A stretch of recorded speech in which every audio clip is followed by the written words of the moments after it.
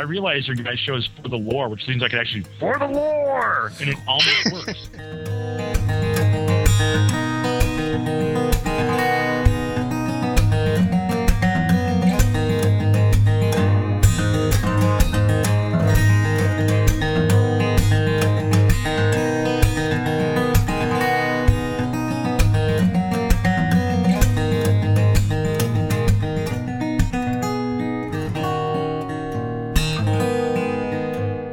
You're listening to For the Lore, the podcast that delves into the craft of our favorite games, whether lore, gameplay, or game design. Joining Roger is Joe, writer from WoW Insider and World of Maticus, and Vince from Massive Nerd.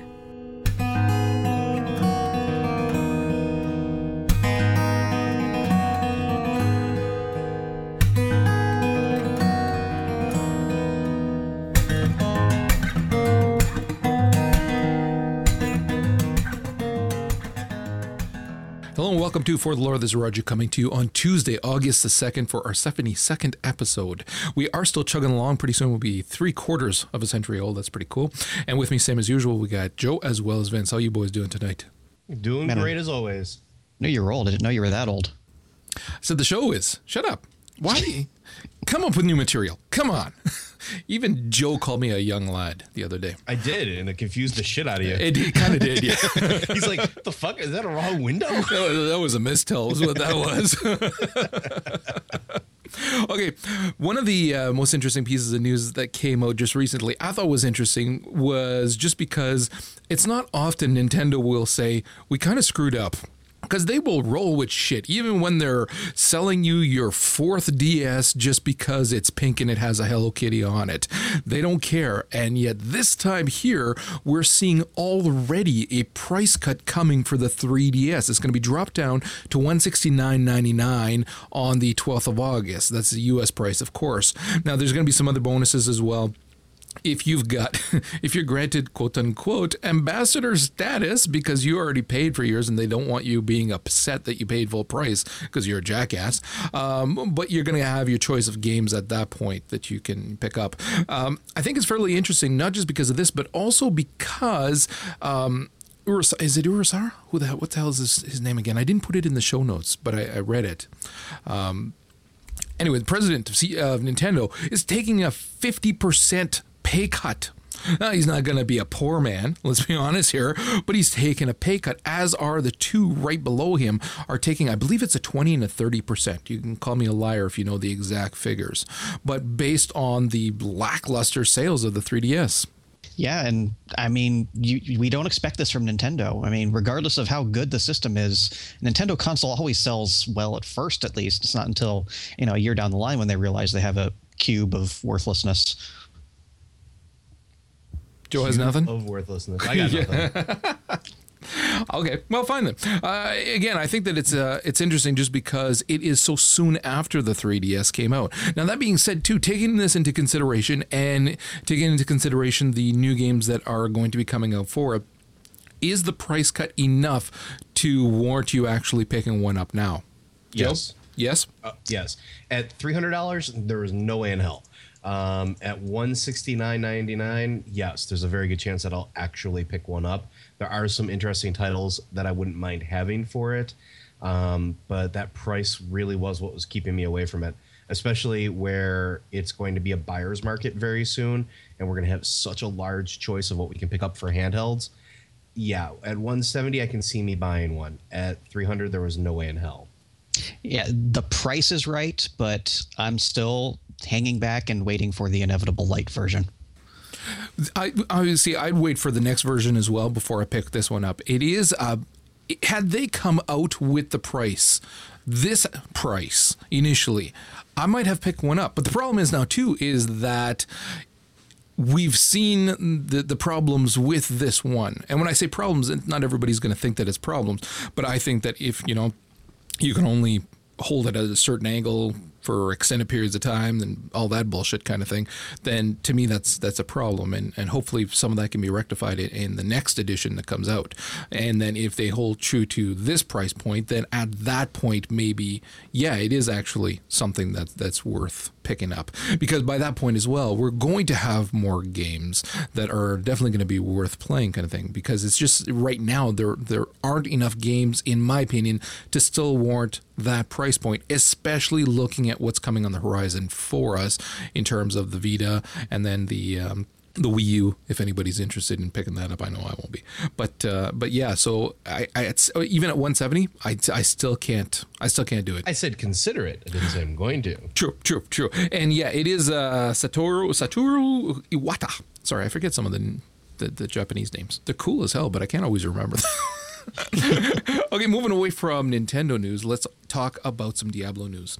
This is interesting because we kind of talked about this on Sunday. Joe actually is not aware of that because he wasn't here, and I haven't released that episode yet. It's coming, folks. Give me a break. It was like 3 days ago. 2 days, actually. I swear, we had the news ahead of time. Yeah, so we actually talked about this somewhat on Sunday. Ironically, it was like immediately after where the news was confirmed. At that point, it was rumors for us. But there's just a metric crapload of internet frenzy right now based on what is going on with Diablo news. Now, if you're not actually aware of it, actually, I'm going to let Joe tackle it, and we'll start with the auction houses, and then we'll go from there. Okay, if you haven't heard, in Diablo 3, there's going to be 2 separate auction house systems. There's going to be one that deals with nothing but in-game currency of gold, and then there's going to be one that gives players the ability to sell items for real-world currency. Basically, you toss an item up on their internal auction house for money. It links to an account, probably to a PayPal account or the account that you have linked with your US Battle.net account, and you can basically taggle real money back and forth. This has caused quite a bit of stir on both sides of the camp. Some people are really for it. Some people are really against it. Some people think that this is going to be a good idea. Some people think this is going to be these, nail in Blizzard's coffin, quote unquote. Oh, that's a joke. Yeah, it's a joke, but some people think the sky is falling because everybody's fucking Chicken Little. So what do you guys think of this so far? I'll let you go first, Vince.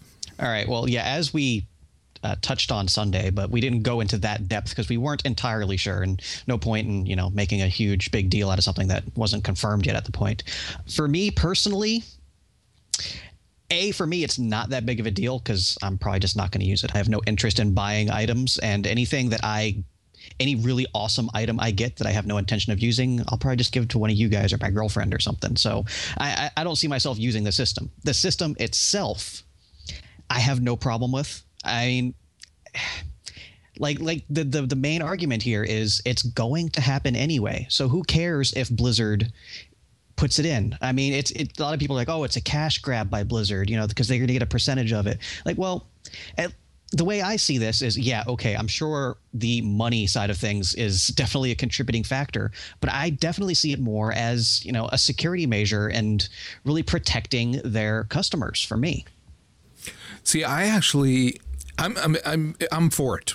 I think, in fact, I'm like really for it because, like you were saying, point blank, this is going to happen. There's going to be sales. I mean, it's a Diablo game. Let's be honest. Let's face it. It's been happening since Diablo 2 on eBay and everywhere else. There are sites devoted to nothing but exchanging in-game items for real cash. Exactly. So it's going to happen.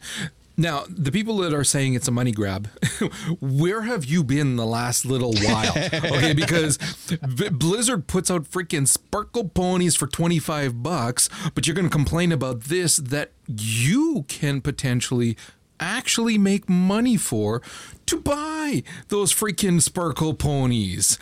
The thing is that you can actually use the money that you're going to get there. The way that I read it, and in fact, it's not quite clear yet. However, what they were saying is that it's going to be essentially pooled until you kind of cash out and take your money. And then you can use it on various Blizzard products as well. Theoretically, you can pay for your WoW membership with whatever sale you get from monies in Diablo 3. I like that a lot, because the thing with WoW is that even though at various points I get to the point where, okay, I need a break, I've had it, which is currently, I haven't been playing for a little while now because I reached that point. But I stopped playing right before 4.2. And I would like to see that content. I would like to do it in a way where I'm not having to deal with, pugs and whatnot, and just kind of bounce in and do them. But I'm not going to start my membership up just for that. So if I can keep the membership going, but it's not actually costing me money, it's just whatever few drops that I get in D3 that I don't want, I slap them up. And if I make a couple of bucks in a month, I mean, even if it just knocks down the membership price, that's a good thing. So there's all those good things. And then I look at it in terms of, okay, you're going to get some people that can, again, use that whatever money or whatever time they put into, yeah, there was a phone call, Hoogs. Suck it up. What, we're pro all of a sudden? The phone doesn't ring? Hoogs like, what's a phone call? I've never what is that? We still have one of those rotary things. Anyways, back to the program at hand.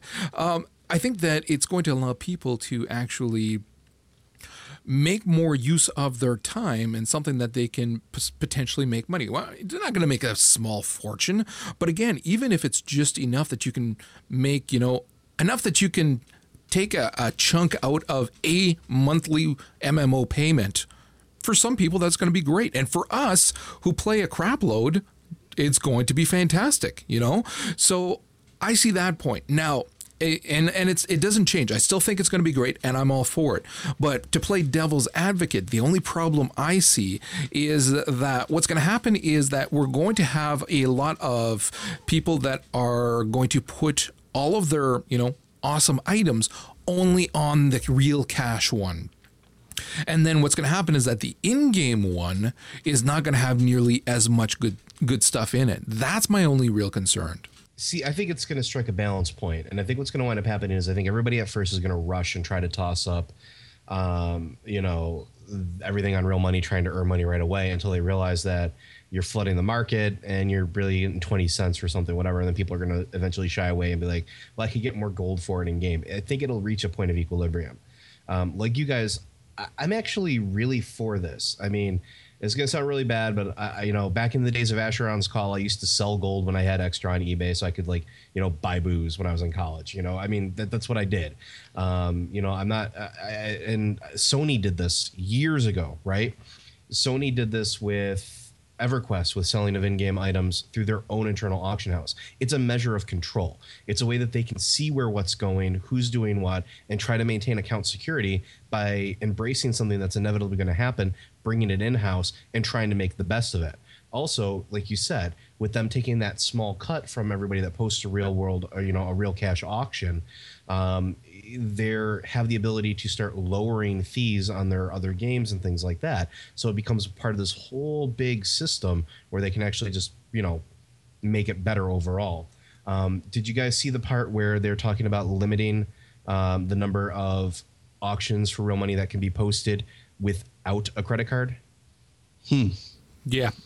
There's got to be some sort of limitations in there. There is. There's going to be a limit. So weekly, you're going to have a certain number of free real money auctions that you can have. The number is undetermined right now, but unless you have a credit card on file, something that they have that they can verify your identity with, you can only list so much. So that takes farmers out of the picture, because they can create 1,000 accounts and do what they want with it and try to finagle the system, but they just made that whole thing a whole lot more difficult for them, because they want to do that. They have to start revealing bits of their identity. It's not gonna solve the problem, but it might actually throw a curveball in their plans. But I think that we're still going to see most of the people are going to have their credit card information on there, and so I don't think it's going to deter a lot of people from trying to make some money in there. Again, like you're saying too, I think that people are going to have to realize real fast, nobody's going to make a fortune here. We're talking nickels and dimes, people. You're really not going to make a lot of money. The thing that I was talking to my son about this, and he thought it was fantastic.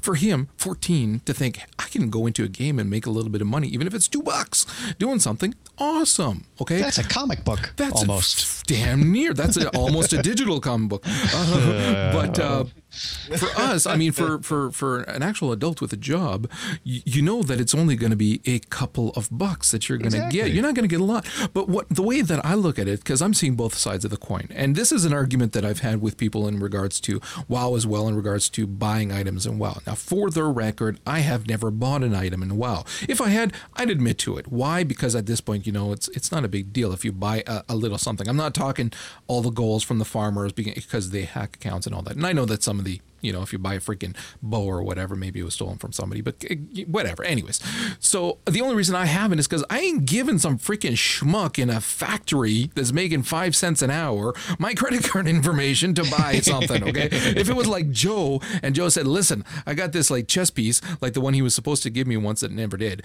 and I'll give it to you if you can, it's in the mail.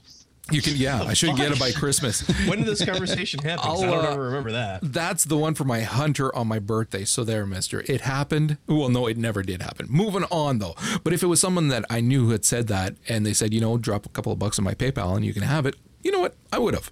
So with this here, it's that kind of thing where, and they said it as well, if you don't have the time to play quite as much, you can buy what you need. And if I get to max level and there's an item that I want that I can pick up for, even $5, and it's something that I would really like, and it'll save me the trouble of having to grind for it, I'll buy it. So I'm seeing both sides here, and I think that's fantastic because, again, for me personally, I see no negative side other than what I said about the in-gold auction house suffering somewhat. Okay, so moving on, there was the other news as well. Another nude. You can never have enough of those, is what I'm saying. But there was the other news in regards to the offline play. You will not be able to play this game solo in offline mode like you did with D2. Do either of you care about that? At this point, everything's so connected anyway. It's not that much of a surprise. I actually am a little disappointed. Not hugely disappointed, but I am actually a little disappointed because it's one of those things where if you've got a laptop with you and you just are somewhere and you just feel like playing kind of thing, D2 was nice for that. You could just, up and play wherever and just keep a character that you play local, whatever.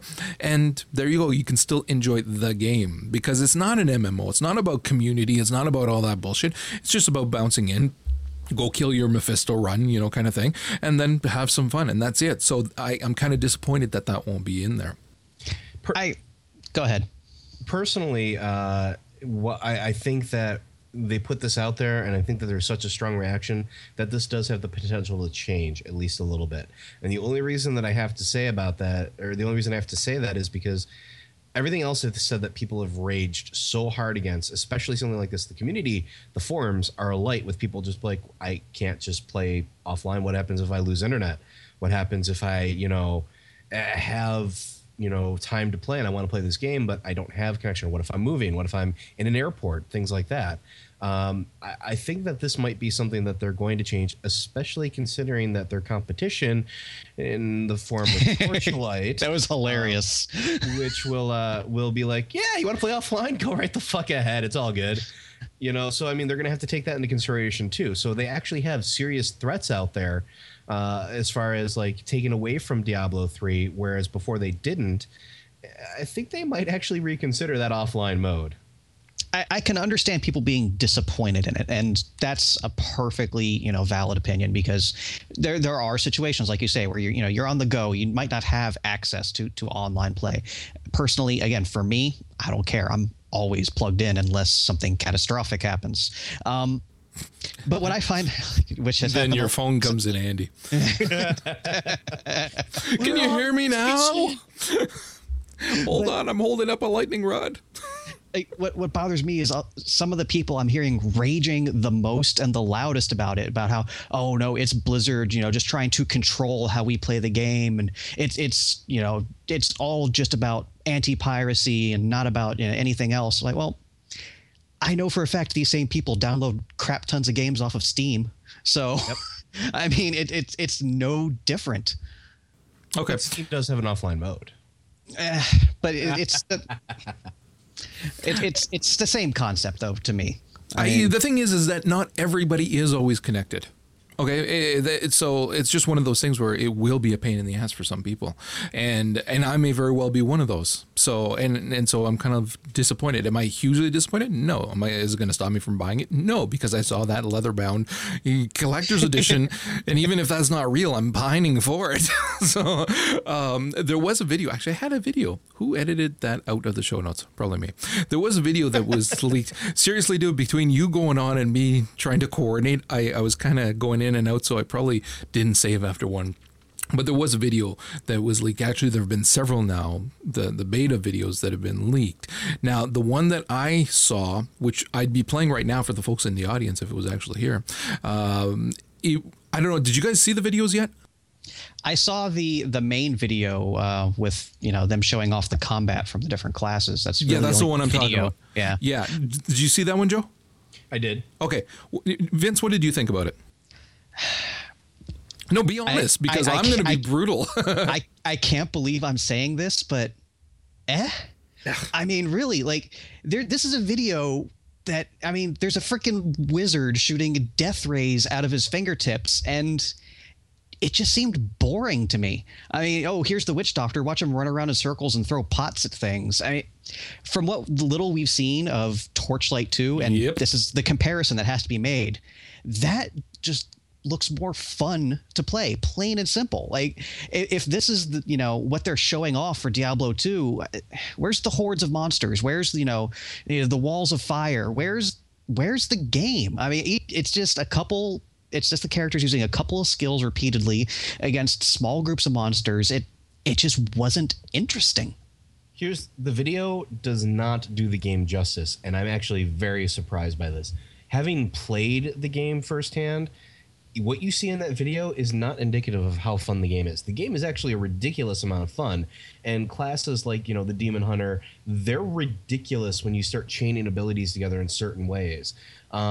The video is just lackluster. They really need to take a page from like all those Ion videos that we saw back in the day, where it was like really awesome even though the game sucked, and just make really awesome videos about this stuff, because the game doesn't suck. The game is actually a lot of fun.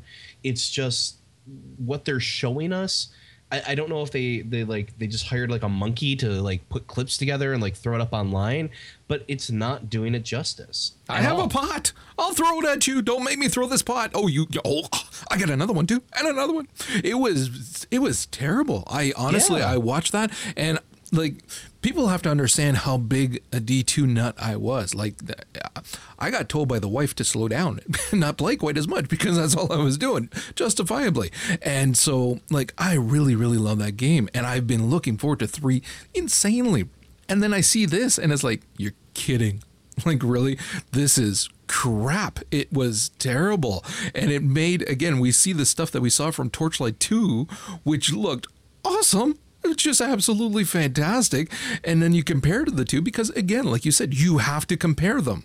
And Torchlight 2 won't have everything that D3 will, in terms of, the depth and breadth of it and whatnot, but and story as well, because again, D3 has that pedigree that it's hanging on to, so there's going to be a lot more of that. But from what we've seen of Torchlight 2 still, in terms of just going in and having fun, oh my God, it looks like Torchlight 2 is going to wipe the floor with D3 and be a damn sight cheaper as well. Yeah. And at least for me, I watched the video after I read all the information. And honestly, again, from the gameplay and the skill selection side of things, I was just really unimpressed. Like, them talking about removing the skill trees and just having everything there naturally scaling with your stats. I mean, I was the guy who sat there and studied skill trees for, hours on end, micromanaging my points, and just, I can't believe I'm saying this about Diablo 3, but I might not buy it right away. I'm not as excited about it, if that's what you mean as well. Yeah, it hasn't done anything with this latest press release to really make me want to buy it, especially over Torchlight 2.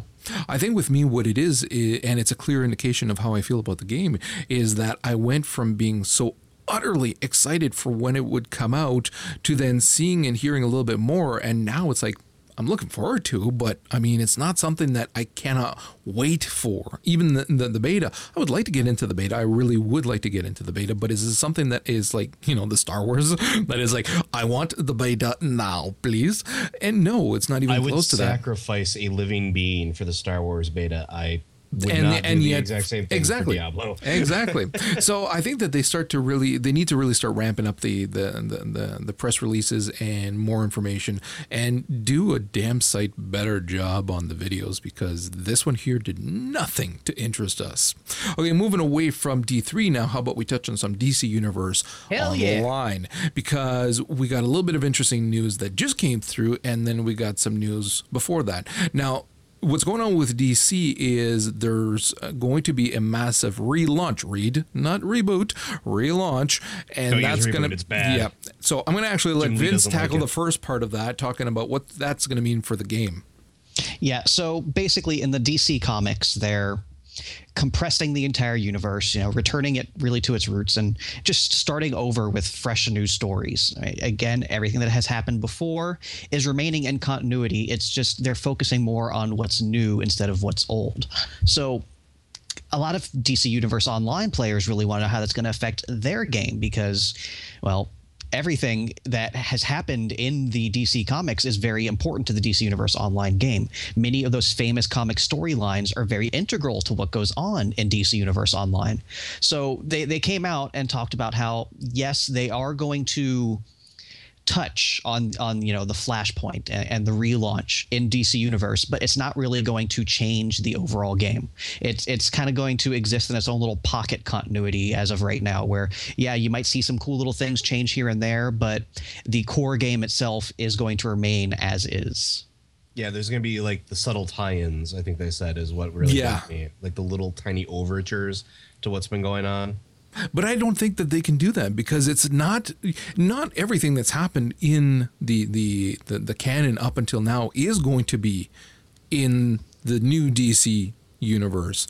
Once the reboot, the relaunch occurs in September, there are going to be some fairly big changes to the characters and to different things. So they are going to be like DC Universe Online is going to be completely different, separate from that. Now, whether or not, they can just say, but it's a different universe, so we're just going with the old and not going to have anything to do with the relaunch. To me, that would make more sense to keep them completely separate. Because I understand that they can't make all the changes, because they've programmed the entire game, they've bought all the assets or developed all the assets, they did everything. They can't just go in and make the sweeping changes easily as they do in the comic book. Not that it's easy for the comic books, but you know what I mean. So I can appreciate that. But to have hints of it, well, there's going to be some problems here, because those hints, again, it's either all or nothing. You can't just put hints unless it's just going to be very slowly starting to make the same changes in the game as well. Yeah, like just one thing off the top of my head. Let's say, for example, a couple of months down the line, you're working, on a Batman storyline quest, and Oracle starts talking to you about how she's coming out of retirement, and all of a sudden Barbara Gordon shows up as Batgirl, and somebody new in game takes over the Oracle role. That's something that they could easily implement and start tying it in with the new revamped universe. And the thing is that I think the freaking game needs this. Okay, that game is suffering right now, and I'm actually still playing. So when I bounce in and I see next to no people, okay, now granted, it could just be the realm that I'm on is not as populated. I haven't played on a bunch of other realms, but really, there's not a ton of people playing it. And ever since, of course, the hacking, there's been even less people playing. Yeah. Granted, I literally today just got a freaking hoodie, survived the hacking hoodie. It's a black hoodie with a skull with two swords, and it's an epic hoodie. So yeah, you literally get that, and you get a feat for it too, having survived the hacking. So I thought that was hilarious, and they actually literally just made some changes as well, where the your quest journal is fantastic now as opposed to before. It was actually awful before. Oh yeah, it's awesome now. I wasn't expecting it, and I just bounced in and I looked and it was like, ho. Now if they could just fix the freaking inventory, we'd be set.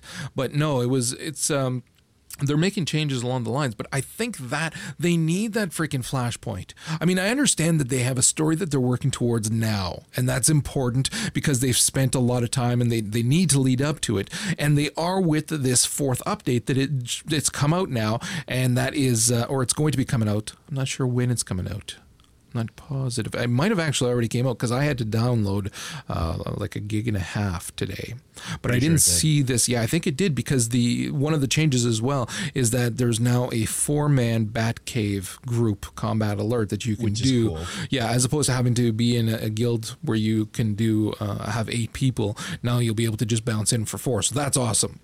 And then they've added some other stuff. This one here is huge because they're doing the stuff at the Fortress of Solitude, and it's going to be interesting because again it's another 8-man group thing. So that's, you know, I won't probably get to do this for quite a while, but it's going to be interesting because your group works with both Superman and Lex outside of the Fortress of Solitude fighting Brainiac's forces until you get to the Fortress of Solitude. I would assume at that point you go in and fight someone important. Yeah, it's probably going to be like, you know, you have to push Brainiac back or something. Yeah, so it's going to be fairly epic, and there's going to be some new tier 3 raid armor that's going to be coming out. There's going to be some new death matches and some new character customizations. They're making a big deal about it, and it's new body sizes, and I checked it out. 12 new character body sizes. Yeah, but you know what? I checked it out, dude. It's really not a big deal. They're all the same except you still got your big dude, your medium dude, and your kid. Only now each of those has 3 settings, and so I mean it's really. Meh, it's not a big deal. So, go ahead, Vince. And the armor, I'm sorry, the armor looks like crap. Yeah, I'm actually not impressed. No, like, especially if it's supposed to be, you know, the best armor available in the game, and it just looks goofy. But I'm not, see, that's what I've been having a problem with in the game as well, is that I'm not big on everybody having a freaking S on their chest or their back on the cape, or the Batman wings, or everybody having those iconic symbols. It would be so cool if they had implemented other symbols, make some up for the new heroes or whatever. And there's a lot of people that are original that do a lot of different things, but then you're seeing so many freaking, you know, with the Superman splashed on them, and it's like, I'm not into that. Yeah, that is one thing I liked about the Green Lantern update, how they said, okay, you have the powers, but you're not a member of the Corps. So when you get, you know, the epic Green Lantern armor, there is no Green Lantern logo on it. Yeah, I do like that. So again, I can see how right now they're ramping up towards what would be the end of the storyline that they used as a selling point for DC Universe Online. I mean, obviously, if they're hitting up the Fortress of Solitude already and Brainiac's forces, I mean, it's going to be, they could probably wrap this up in another couple of updates. So then from there, if they start working with the Flashpoint stuff, I think that the Flashpoint stuff is so interesting that it can actually grab the attention of people and maybe hang on to them so that they'll actually continue playing the game. Because again, we're getting damn close now to when we're going to have the Old Republic coming out, when you factor in those updates from DC Universe Online. So I think that they have to plan it out well so that they, again, slap that Flashpoint in as soon as possible so that you can retain those people. But then again, you know, there's also the possibility of, you know, the other side where the game has attracted a lot of people who don't read the comics and who don't really know the characters. They just saw, oh, cool, new superhero MMO. They're trying it out and they're liking it, and they're learning about the characters as they're playing the game. So it's possible that, you know, that shift to the Flashpoint universe can possibly alienate some of those fans. So it's going to be interesting to see how exactly it plays out. Yeah, especially because Lee is such a proponent of both Flashpoint as well as DC Universe Online. So he's going to have his hand in there to really stir the pot. And I'm very curious what he's going to do because he seems to have a decent business sense as well. Okay, moving away from DC Universe Online now, you boys have both been playing Catherine. As I said, I have not. But Vince, you were going to give your thoughts on it. All right, so yeah, Catherine, crazy Japanese sheep game. It came out last week, and I was very anxious to pick it up. I've played through a good bulk of the game by this point, and I am absolutely loving it. The story is fantastic. I mean, and it's cool because I am pretty much of Vincent's age. So a lot of the thoughts he's having, not the cheating part, get that out of the way, but a lot of the other thoughts he's having about, life and commitment and things, I can see where he's coming from on a lot of these things. So at least for me personally, there is some extra interest in the character. And of course, the story is completely outlandish with, him ending up with both girls, and it's the animation, the voice acting, it's all superb, and it just plays out in just insanely quirky, awesome way that I'm really into it. Like, I'm rushing to get through the nightmare stages just so I can see what happens the next day with the girls. And I was talking after I played the demo about how, you can make the choices throughout the game, and, when you're talking to the girls and sending the text messages and this and that. And it does not affect the way the story itself plays out. The same events are going to happen. He's still going to sleep with the same people. But what it does affect is Vincent's reactions to the events. When he's stuck in that predicament of, okay, I have one girl in bed and the other one's knocking on the door, it does change how Vincent himself reacts. And regardless of which one he picks, it's freaking hilarious either way. And then it's also going to be a huge factor on determining your ending. There's actually 8 or 9 different endings to the game. So I'm going to play through this several times, and I'm going to enjoy it because the gameplay itself is freaking crazy. I can't believe just how mind-boggling it is and difficult. There was certain stages where I was restarting 10, 15, 20, 30 times before I managed to defeat the level. Thankfully, I was able to, get enough continues. I was able to reliably make it to the checkpoint each time at least. So I was able to stockpile some extra lives, and I needed them. And it's pretty much covered. Oh, God. Yeah, sorry. I have to mention the bosses. Yes. And one that I can only refer to as the ass monster. The big ass monster. Literally a big ass monster. It's the second level boss, and it's called the Immoral Beast. Now, imagine, if you will, the lower half of a woman flipped upside down with gigantic, mascara, huge lashes, eyeballs, a huge fanged mouth where the more interesting bits would be, a tongue that would make Venom jealous, chasing after you using her upside down legs as feet, periodically spreading wide and spewing hearts at you to cause damage. I don't know what bizarre corner of this designer's minds they tapped into, but my God, I saw this thing and I had to stop for a second. I go, did that really just happen? And then I sent Joe on a search to look for this thing. I got to that part and I died. I failed because I was too busy laughing. Because it was so hysterical to see a giant fucking woman ass coming at you with, like, there it is, yes, just charging at you and like shitting hearts all over you. And I just sat there like I was like, I just put the controller down and I'm just dying. I'm rolling and I just died. I'm like, yep, that was worth it.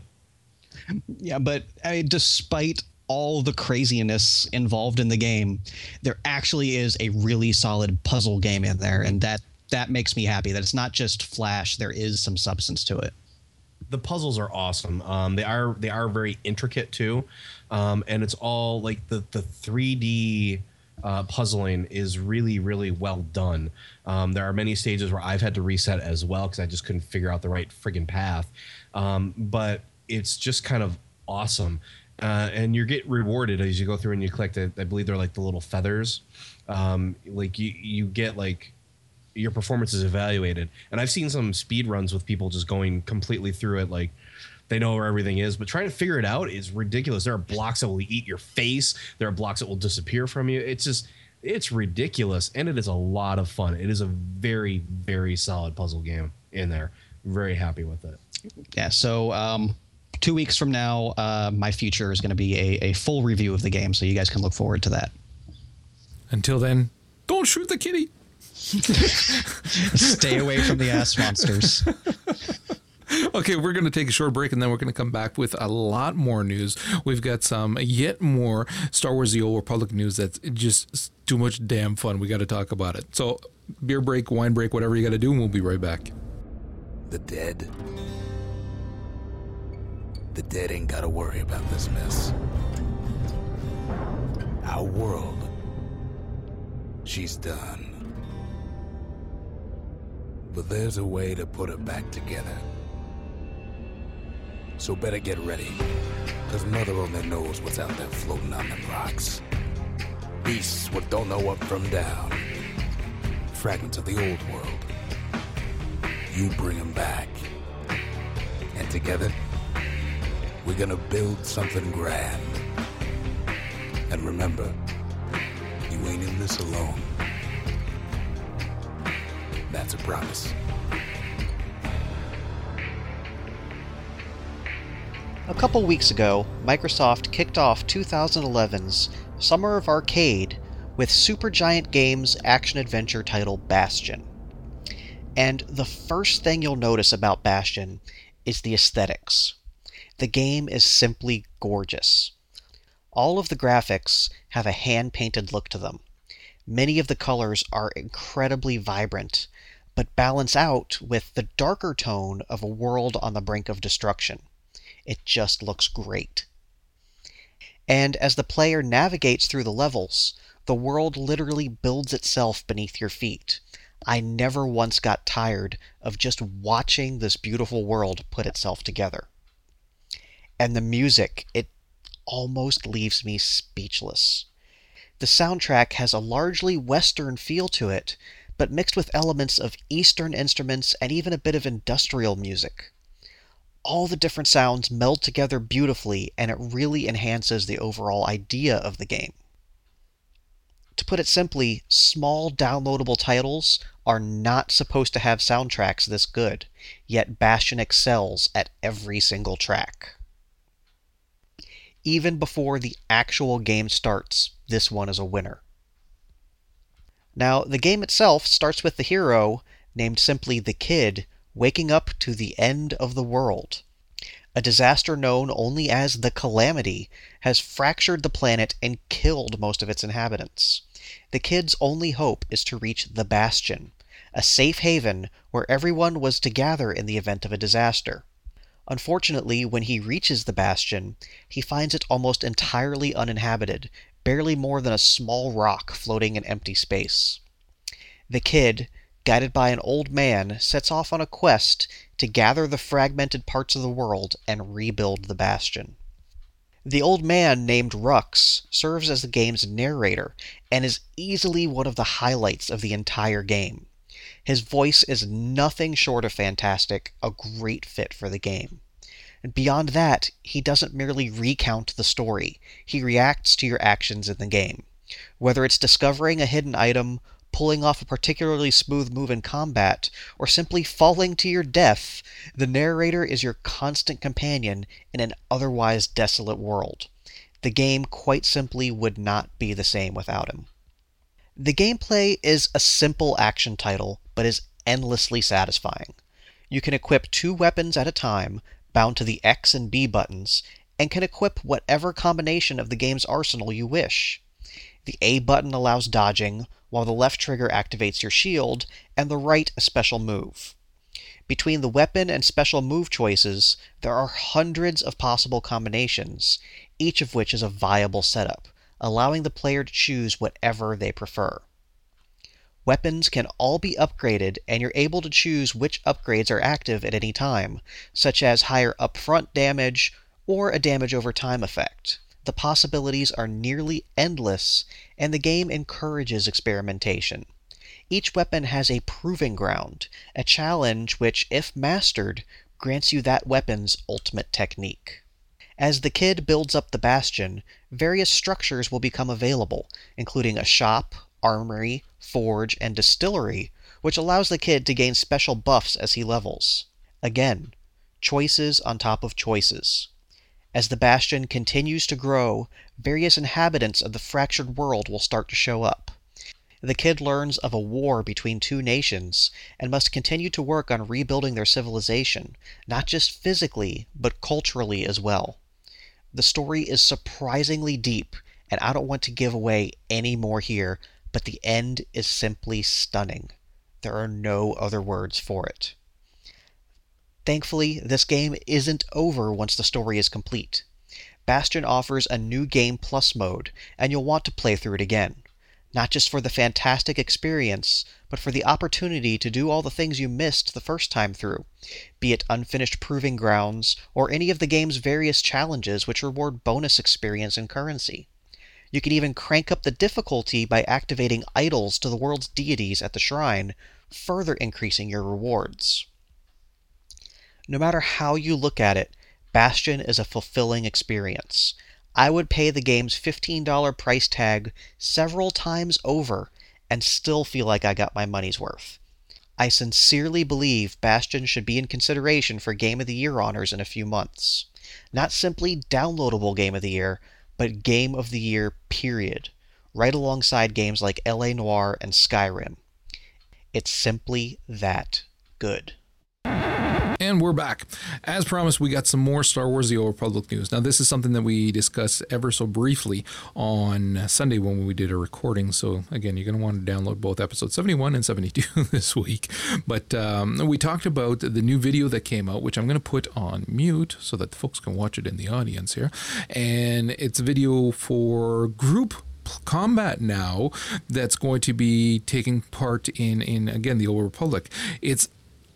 It's allowing us to see a little bit more of how the groups work and the dynamics that are going to be slightly different than the norm, especially when you're looking at tanking.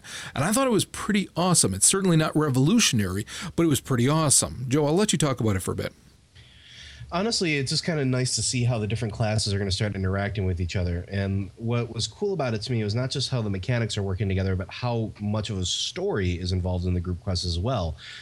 Traditionally, the group quests would be something that are like, traditional MMOs are just elite monsters or elite content or instances that you just need a group to go to and don't necessarily have to do anything with the main plot of the story.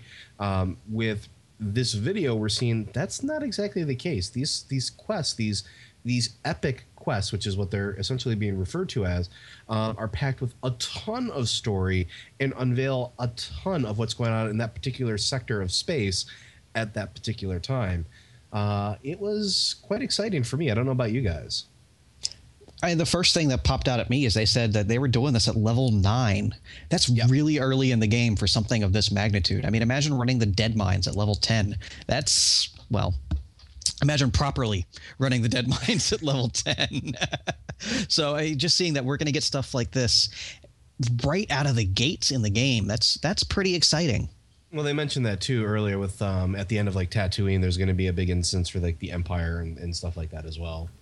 The only downside that I'm seeing is that it's going to be, and I mean, we're in it for the lore, we're in it for the story. However, when you're looking at group quests that you're going to be doing potentially quite a few times, it may get to be too much having to listen through all the dialogue. I'm hoping there's going to be options to skip through the dialogue if everybody just puts in their vote of what it should be kind of thing, and then have the roll and go from there. Because otherwise, I think it's going to really slow down the instance. Again, picture yourself in those Dead Mines where you'll have to make multiple stops where there's going to be a lot of dialogue.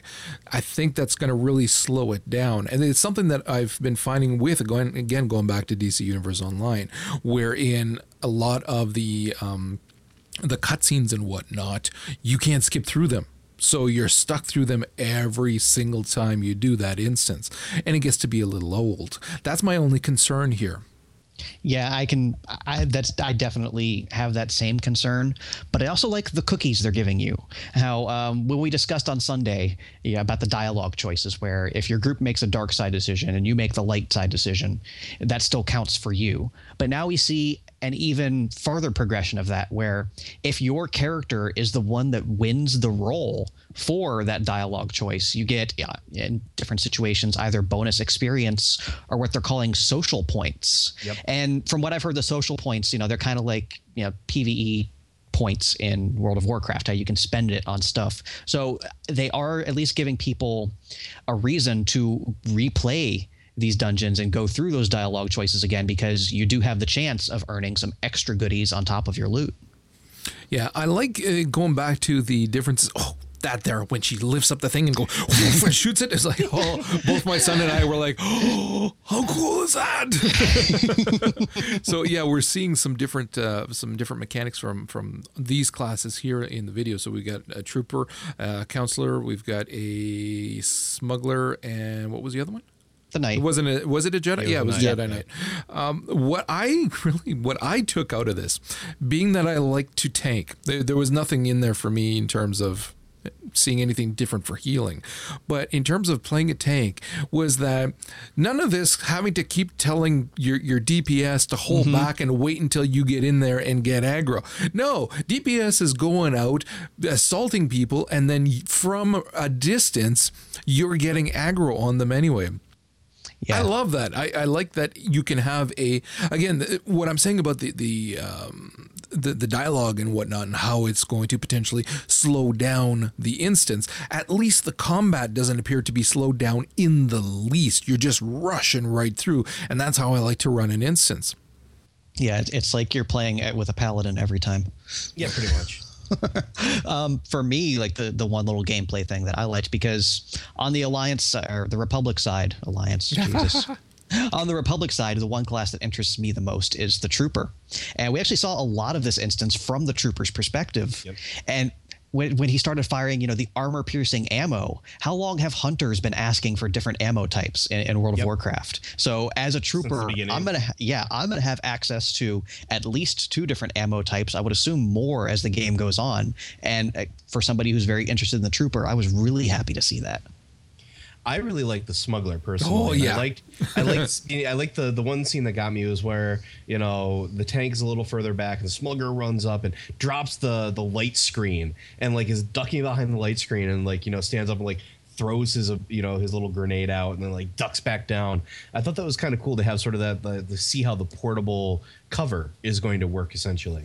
That portable cover is a big one, because I don't know if you felt the same way as I did, Joe. When it initially was announced, I was like, I don't know if I really am all that into that. But now having actually seen it, I love it. I think it's fantastic. Oh, absolutely. And it's well done. It's not overpowered.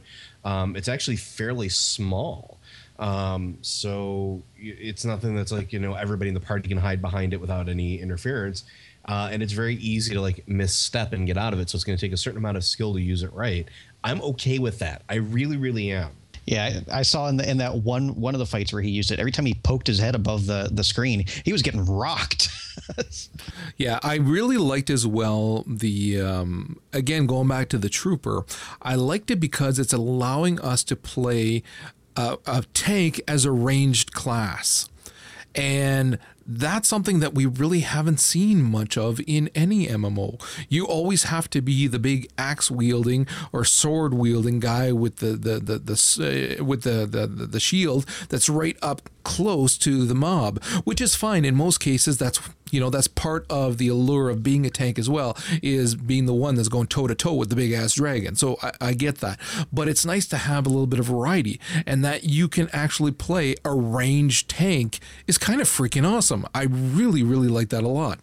It's a very interesting mechanic, and especially because I do like tanking, that it's one that I'm looking forward to playing around with quite a bit. Yeah, well, yet again, with every fucking video that's coming out with these guys, because initially I was thinking, okay, I'm going to have 2 characters because I do want to get them to the max level and play around and see what I can do with them and gear them out as best I can. And even though they keep pushing for alts, I was thinking, yeah, but I'd like to, work through, and I got my 2, my good guy and my bad guy. And now it's like I keep seeing these videos and it's like, I want to try that. I want to try that. And it's like every single one of them just is freaking awesome. With hundreds of hours of gameplay. Hundreds. Dude, we are renaming For the Lore. Okay, we're going to get away from that now because one of the other... did you have more to say? No. Well, then shut up. And one of the other games that I was just announced that I am really friggin' excited for is Telltale Games, which we spent most of an episode talking about the Back to the Future, is going to be coming out with a Walking Dead game. Okay, so Joe, I'm going to let you go on first about it, and then I got some thoughts as well. Okay, so Telltale Games will be developing Walking Dead based on both the comic and the TV series. The Walking Dead there was a recent interview at San Diego Comic-Con with Adam Kovic, who's a writer and designer of the project. We learned a lot about like what their goals are. Essentially, you're not going to be playing as one of the existing characters. You're going to actually be a separate character that was developed specifically by Telltale for this universe. The character's name is Lee Everett, and you're going to get certain points in time where you're interacting with characters from both the movie or the TV show and the comic book. As an example, Lee Everett will meet Glenn and work with him in the first days of the zombie invasion. They are using the comic book as sort of their Bible. It's sort of like how the tome of everything that should be canon. And it's all about surviving and keeping your shreds of humanity in the time of the zombie apocalypse. Choices will have an impact on your game, where decisions you make in episode 1 may actually come back to haunt you otherwise in episode 5. Way to go, Telltale Games. Way to go, Telltale Games. It's shaping up to be a complete, compelling, and interactive, emphasis on that because this will play more like a game than any other Telltale game they've had so far. Story adventure. Telltale is essentially breaking away from just their click and show to more of a gameplay style, which is so important in this. They're also said that they're going to keep the game as open-ended as the comics and TV series is intended to be, because right now the comics and the TV series are left where the universe is essentially infinite. You can bounce back in at any point in time. So after we get our 5 episodes from this, there might be more. There might be different characters. We didn't get a whole lot of information out of the San Diego Comic-Con interview other than this, because they really don't have more to show us. But apparently at the New York City Comic-Con, we are getting a whole lot more information about the game, possibly even videos of gameplay itself. You know what I love about this is that Walking Dead. Oh, dude. Oh, man. What I love about this is that, and this may not be what how it was for them, but if I were at Telltale Games, I would have been looking at the TV series and seeing everywhere they screwed up. Because let's be honest, they screwed up in a lot of different ways. They did some things fantastic, but then they messed up so utterly in some other ways. So now they looked at that and they said, okay, well, how can we make the game that will be better than that? And the best decision they could have made is make it a Walking Dead game in that it's in that IP, but not with Rick and the crew. That is the best thing, because then you're not having to worry about the continuity of everything. You're not having to worry about staying true to those characters. I mean, you're having your own story being told in that world. And I mean, granted, it's just a zombie apocalypse world. It's been done many times over kind of thing, but The Walking Dead, they've done it. Kirkman did it right.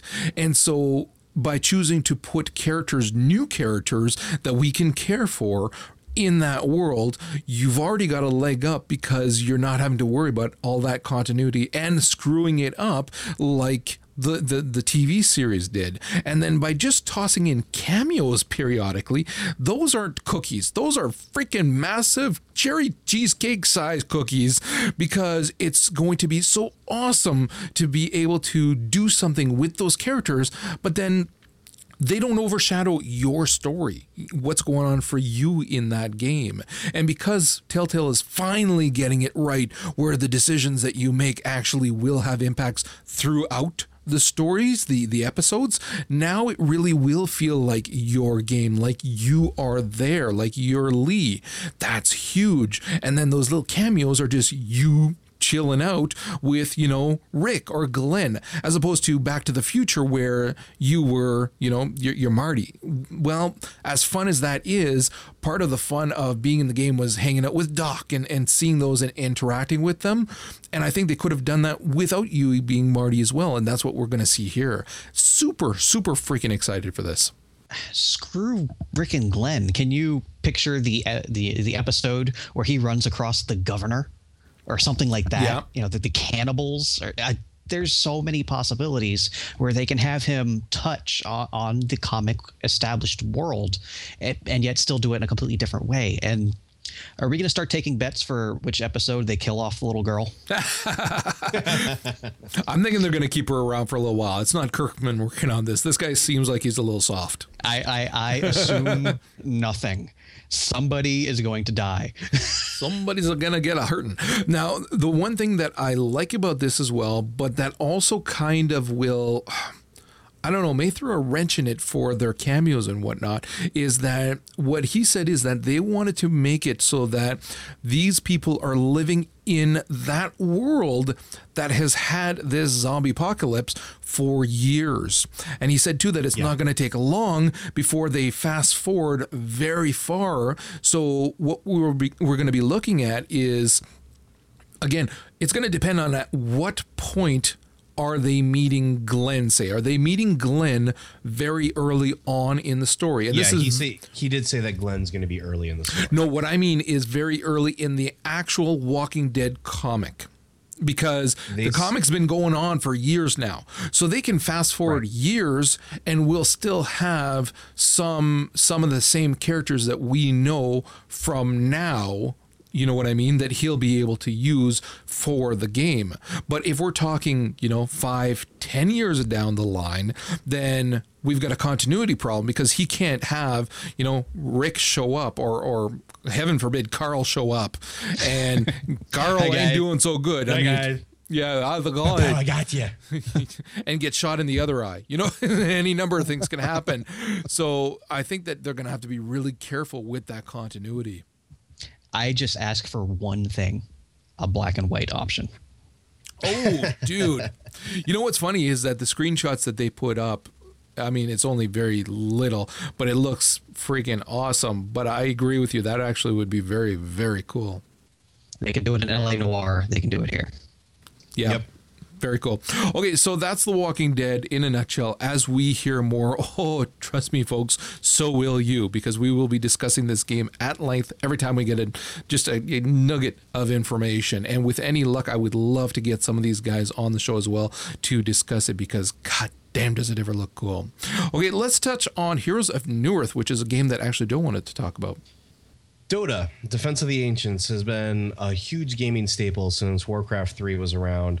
And it's one of those things where you have champions, you have heroes, you have abilities, and you have an endless wave of minions that go through and try to push in the other person's base. Since Dota was around, many games have sprung up to sort of take its place. League of Legends is one of them. Heroes of Newerth is another. It is very much inspired by, and if not a direct copy of, Defense of the Ancients in many ways. It's two teams versus each other. The big news about this, though, is that before Heroes of Newerth was a paid game, whereas games like League of Legends was free to play. Heroes of Newerth has just gone free to play, which means that if you have an account, you become a legacy account, which gets you all the new content and everything free. As if you just buy in the game, whatever, you get the special perks. But now everything else is going to a purchase model where you want to play the game, you want to have a new hero, you want to have new content, you're going to have to spend points. It's kind of an interesting thing because there's a lot of outrage about this because a lot of players really do like Heroes of Newerth, especially because it's very close to the original Dota, and they're very upset about the fact that they can't bring new friends in and have them get the legacy style accounts, and they're actually going to have to pay for it. It also seems that, unlike other Dota games, free accounts may be limited on actual gameplay time. And once they reach that threshold, they may actually be required to pay money for additional game time. There's a little bit of a fuzzy restriction or fuzzy details about that restriction, but in a time where Valve is developing their own version of it, Area Games just released Realm of the Titans. At least they're in beta phase right now, and Blizzard is making Dota 2. Yeah, that might not be a good idea there, boys. Talk about shooting yourself in the foot. My Yeah, God. No, you can't do that. That's absolutely ridiculous.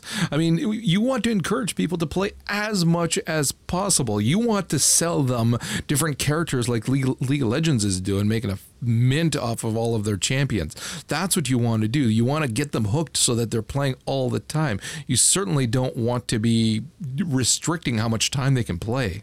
Yeah, I have no interest in these types of games anyway. I actually, you know what? I installed and I played some League of Legends, and I like Dota games. I really, really do. But there's too many things with League of Legends that I'm just not digging. And so I really have not been playing that much. Not to mention the fact that I don't want to spend a freaking half hour of my life in this game.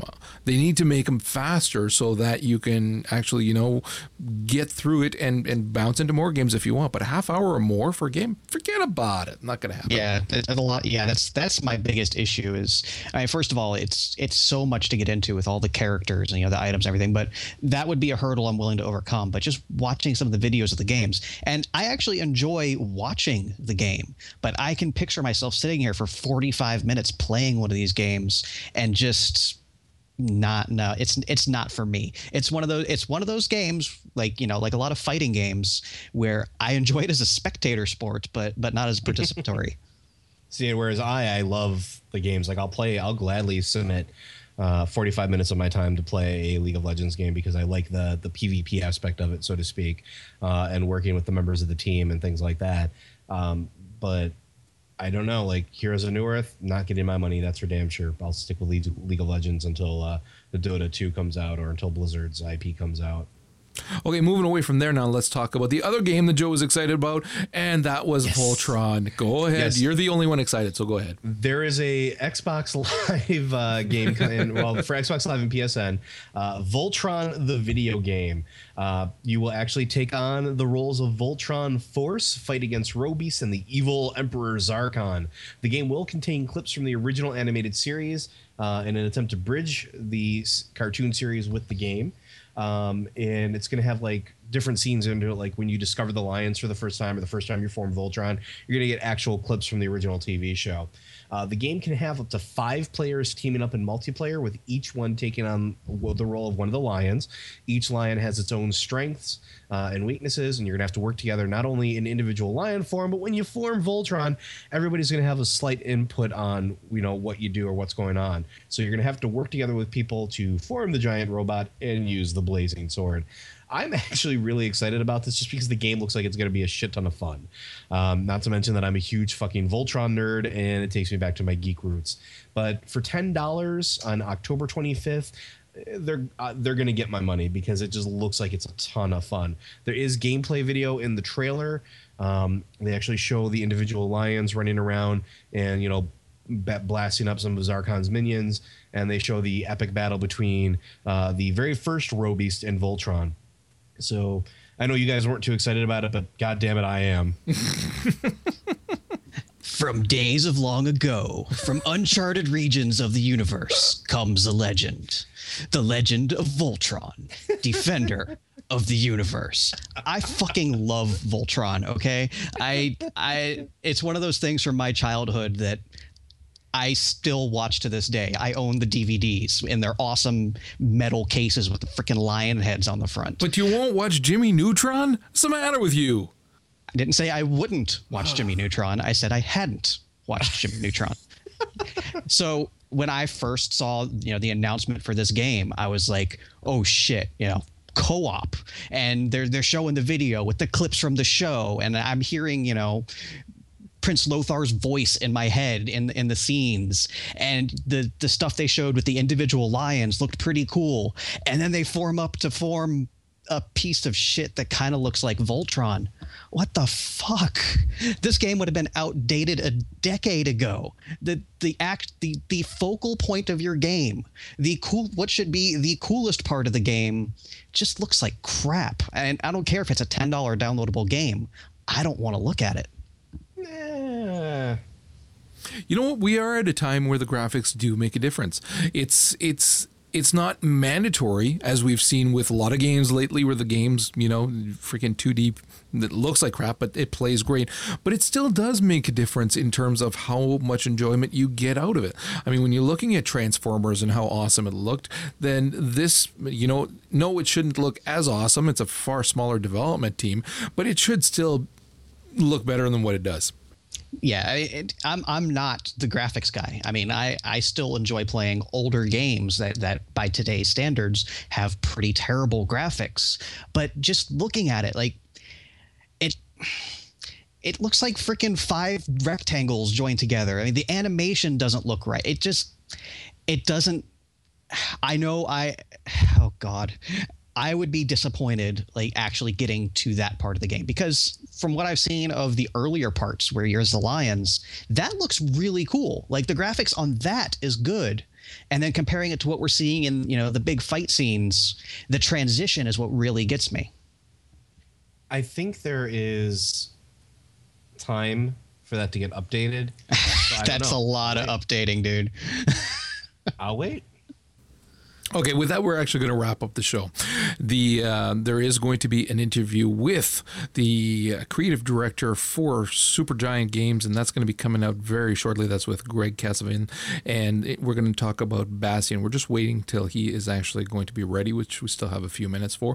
Depending on the length of the interview, it's either going to be available by itself or as part of this episode. So with that, he's typing as well. So with that, we're going to end this episode anyway. Everyone in the chat room, you are going to want to stick around for the interview. It should prove to be very interesting, and I will make sure that the podcast is out this week, as well as last week's podcast, which was delayed, of course, because of the death in the family. So with that, again, if you want the show notes, make sure to go to forthelore.com. Follow me on Twitter at For the Lore as well. And if you have any questions or comments, forthelore@gmail.com. And with that, we will see you guys next week.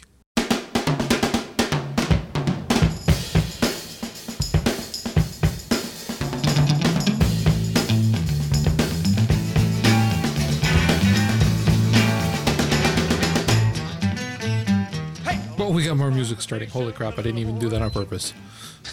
I'm going to let it play anyways. Why? Because it's my it's theme awesome. Song.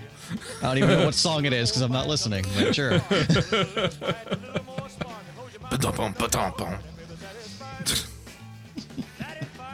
In fact, it's not even loud enough. Yeah, Roger, you might have turned that up a little too loud, the music. Not that I'm complaining, because I fucking love that song. Welcome to the all-screaming edition of For the Lore.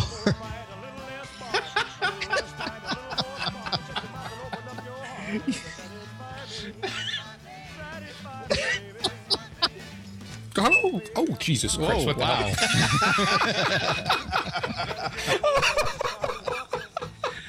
Wow. Let me turn this down. Oh my God, loud.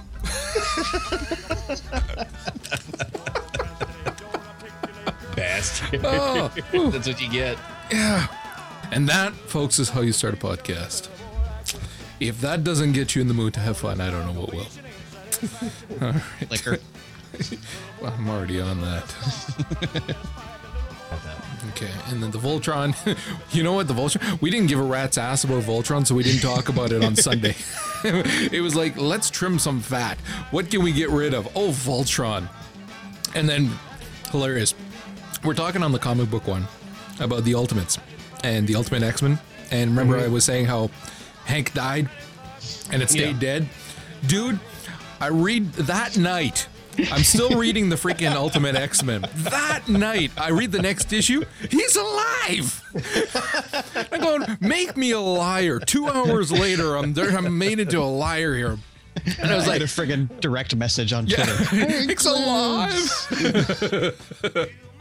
it was funny because part of me is like, yay, Hank's alive. And then I was like, oh, hold on. This is the same crap as in all the other comic books. So you're dead, you're not dead. There's no permanence here. That's our new hangout on Tuesdays. A little For the Lore watching party. Nice. Mooching internets. That's all she's doing. That was in the lineup, but like it's just a lineup of like 6 or 7 Batmans all standing side by side. Cool. It's like Batman Incorporated. Except not terrible. We don't know yet. Oh, and last episode, no breath from Vince. He made me a liar. It was like, no. Hello. I'm getting better about that. As soon as I mentioned it, now he's making sure. Well, yeah, now I'm conscious of it. It's on his checklist. Turn off fan, move clock.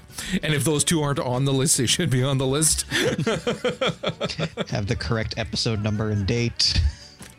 Jesus, that was like episode 2. After episode 1, that was on the list. I think I should make the ass monster my new Twitter avatar. Do it. 20 more minutes? Gah. 20 more minutes? No.